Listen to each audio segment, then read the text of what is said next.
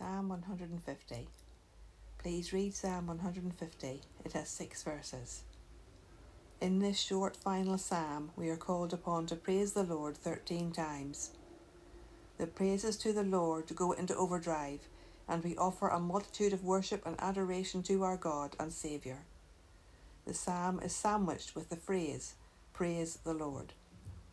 We praise Him in His holy sanctuary and praise Him in the highest heavens, where His praise always resounds.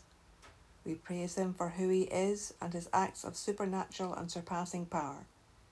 His greatness is reflected everywhere in the created order, in His holy word, and in the lives of His people.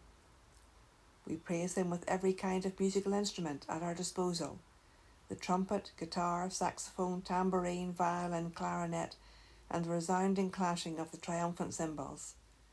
What a cacophony of sound will fill the air as every musician and singer gives the praise to the Lord. Along with the music, we have dancing and the physical expression of devotion and creative interpretations for His glory. Beloved, we are seriously missing out not to be involved in this glorious activity of praise, one that we are made for and brings us such joy and peace. The worship of our Maker is our deepest need and most longed-for activity, if we did but understand it. The psalmist calls on every living thing that has breath in its lungs to praise the one who made it and loves it and who loves us. He has done everything to bring us to a full life, and we adore His love and power that has made this possible. Why hold back?